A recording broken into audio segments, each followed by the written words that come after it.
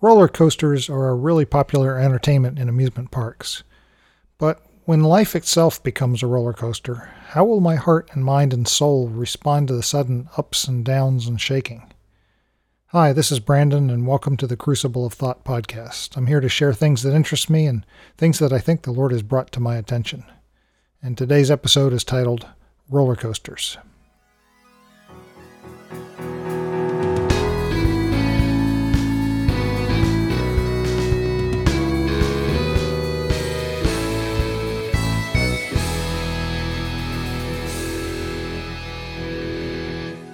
A lot of people really love riding on roller coasters, and so do I. They're the first thing I look for when I visit an amusement park. I love being slung around at high speeds through twists and turns, and even getting flipped upside down a few times. They're exciting, and they give me things I can't experience any other time in life. I once had dreams of flying fighter airplanes, and that wild ride reminds me of those fond dreams. The thing about roller coasters is that ultimately they're very predictable. We can see what's coming, we can prepare ourselves. They can be momentarily scary, but deep down we absolutely know that we'll be safe. On the other hand, coasters can be a lot more frightening for a child. They're smaller, so they can't see as well, and they don't have the life experience to fully trust that they'll be safe. As a child in the late 1970s, I got to ride the brand new Loch Ness Monster roller coaster at Busch Gardens in Williamsburg, Virginia. It was a groundbreaking coaster when it was built, and it was the first one to have a pair of interlocking loops. I'd been on several smaller and tamer coasters in my young life, but this was far and away faster and taller, and it was scarier to anticipate.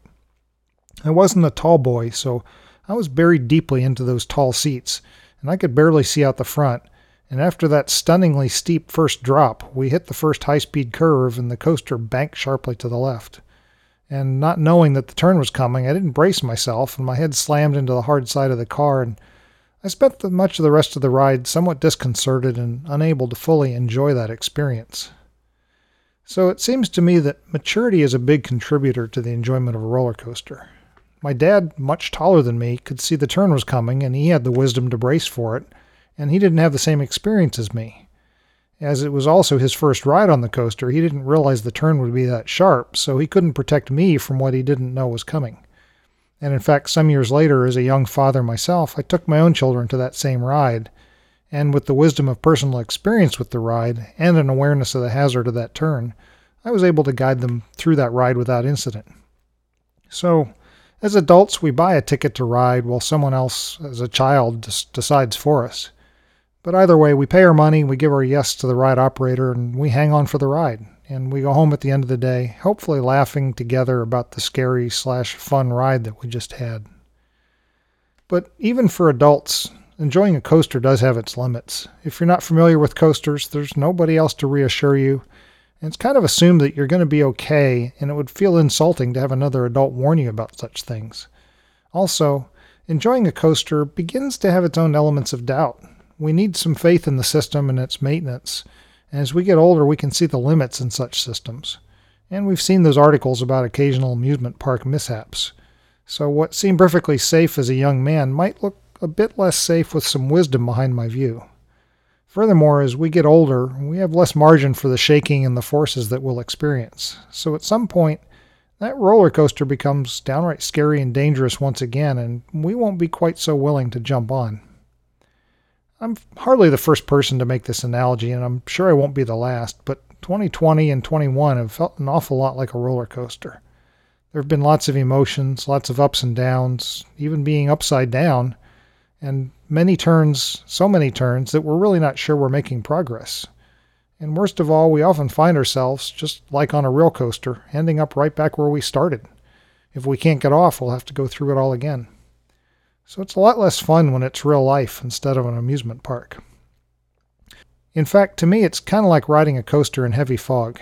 We have no idea what the next turn will be, just that we're hurtling along a track with no brakes. It requires constant vigilance against the next thing coming, and sometimes there's really no chance to brace ourselves, and we're liable to get beat up as we're swept along. And safety isn't assured by any means. So it can feel completely out of control, and we're not really sure we trust the ride operator. As mature adults with plenty of awareness of the dangers and utter discomfort in the experience, we're really not having fun anymore. We just want off and back onto stable ground. But maybe it actually is okay, especially when our trust is in our Father to ride along with us. He wants us to grow, and He wants us to experience joy in the ride. Not fun necessarily, but joy. Merriam-Webster Dictionary defines joy as the emotion evoked by well-being, success, or good fortune, or by the prospect of possessing what one desires. And that joy can occur even when we're not having fun if we anticipate the positive outcome of our situation. Our Father knows that uncertainty and discomfort are necessary sometimes, and He wants us to be mature for attaining the maximum joy out of the ride. For it truly is a ride, and we don't have a lot of control over it. Some part of this real-world theme park is not optional. Life has phases and a very definitive end, and we don't know how close ahead it is. But on the other hand, I do think that there are plenty of optional roller coaster moments in this theme park life, and I believe that they're training ground for the non-optional rides. We can choose to buy a ticket to ride those optional coasters, specifically so that we learn how to take the joy in the ride. That's how we get to maturity. We can remain immature, banging our head against the side of the car as we get yanked back and forth, or we can learn to brace ourselves and learn to see the path ahead and anticipate the motions, and we can learn to trust the ride operator to keep us safe to the end. In John 16:33, Jesus said, "I have told you these things so that in me you may have peace, and in this world you will have trouble, but take heart, I have overcome the world." So we come to this issue of buying the ticket, giving God our yes. I kind of feel like the poster boy for walking out the results of giving God my yes this last couple years, and the level of upheaval that I've gone through has been stunning to me. I really resisted doing that for years. I cultivated a general posture of willingness to learn, but not affirming a yes proactively. I'd accept what came my way, but I didn't go so far as to buy a ticket for those optional rides. Frankly speaking, I was afraid of the process. I knew it wouldn't be pleasant in many ways, and I couldn't believe there would be joy despite the pain. But finally I was shaken out of my comfort a couple years ago, and God taught me to give Him my yes. And so I have, and I continue to say yes. And I have found this process so far to be pretty much everything I feared it would be. A comprehensive upending of my worldview, my comfortable places, my preferred ways of serving the kingdom. It's disabused me of countless habits and crutches and long-held lies. But I'm growing, fast and hard. I've heard other people describe the last couple years as traumatic. I could also call my own process traumatic if I were of a mind to complain, but in reality I think my Father's been so ever-present through the process that I've never felt abandoned or hopeless, even as everything has changed. The rug has truly been yanked out from beneath me repeatedly, but I always found myself landing on a very soft place, not slamming onto a hard floor. And in the whole process, I keep remembering that it's all been a result of my permission to the Lord to take me through that growth and change. I should point out that the initial incident, which precipitated all these massive changes, wasn't something I said, "Sure, let's do this." But since I've tried hard for years to cultivate a position of humility and willingness to be corrected, in a sense, God knew I was fundamentally willing. So one part of trauma, at least to my own internal definition, is that the things done to you were against your will. So since God continually had my permission, even though I was scared, I can't complain fairly that He's abused me or that He did something I didn't authorize. Another factor in my own definition of trauma is that something caused damage. And in my case, the lasting result of my process will actually be growth and healing, not damage or destruction. The only damage was to things that shouldn't exist in me anyway. Yeah, it's deeply unpleasant, but it's resulting in growth. So my process over the last few years has been a true mix of pain and grace, and I'm reminded of John in Revelations 10:9, eating the scroll and finding it both bitter and sweet. So overall, I wouldn't use the word trauma to describe my own roller coaster journey, but I can definitely see why others do. Here's my sense. We can always choose how to mentally respond, and that mental position informs our emotions. I've always believed that our mind can lead our emotions. So when God decides it's time to grow us, and He triggers something that topples some pedestal or idol in our lives, if we choose to focus on the growth, I personally think our emotional response will be healthier. And the key, I think, is recognizing that God really is in control of this whole situation.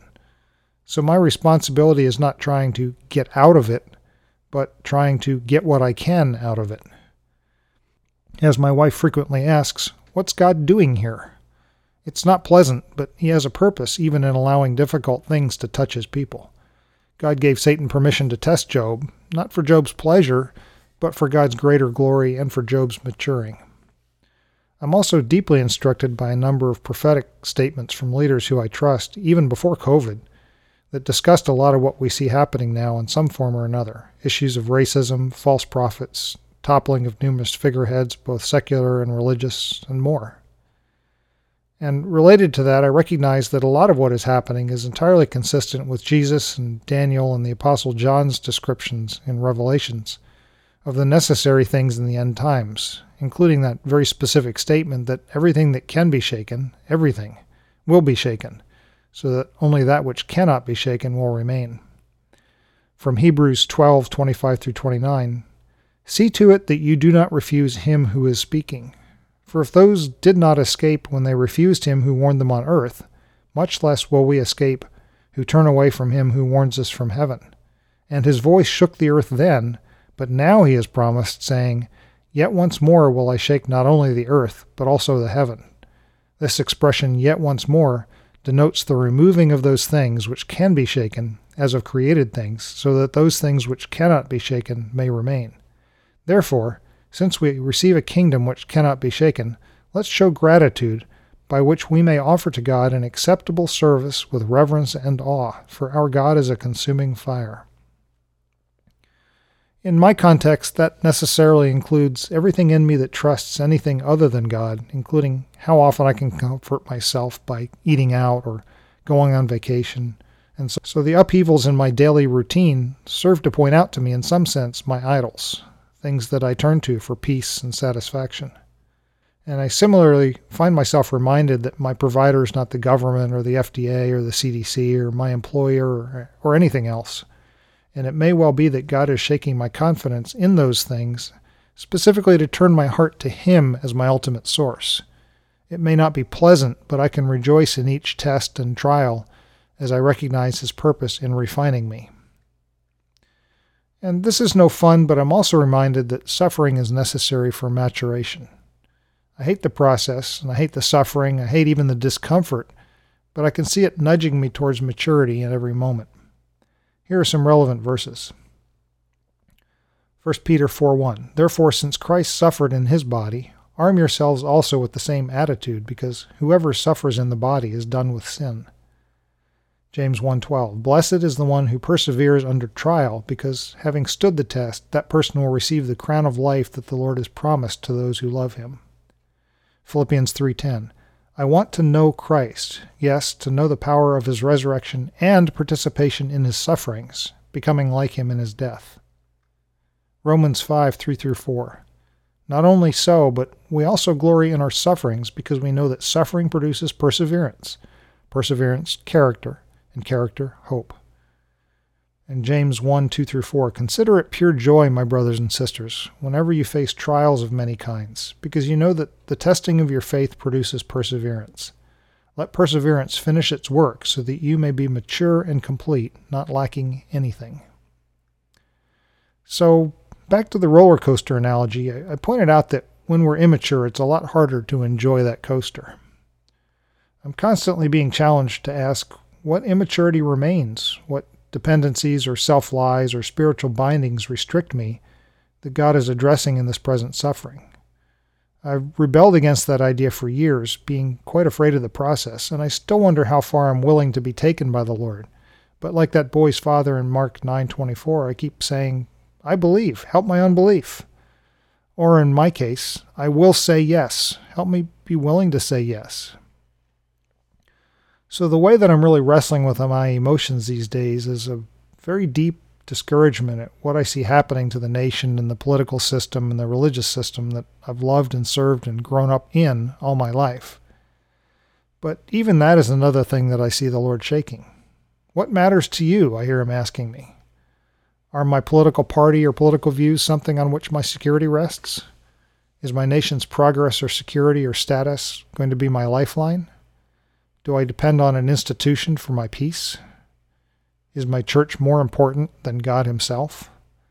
Are my understandings of God, as immature as they probably are, more important to me than God's purpose in refining me and growing me? Is my own sense of doctrine more important than God himself? Am I willing to let all of that go for the sake of maturity and having every offensive way tested and removed from me? As David wrote in Psalm 139, 23 through 24, "Search me, God, and know my heart. Put me to the test, and know my anxious thoughts, and see if there is any way of pain in me, and lead me in the everlasting way." So I find myself in a very deep peace, despite all the shaking and the pull of my emotions and the uncertainty of what's ahead of me. The roller coaster has no more fear for me, at least right now. I can relax and take joy in the ride, even if it's not fun. So that's my thoughts for today. Thanks for coming along with me on this wild, twisty, topsy-turvy, unpredictable ride. Be at peace, and let our Father fill you with joy. And we'll talk again soon.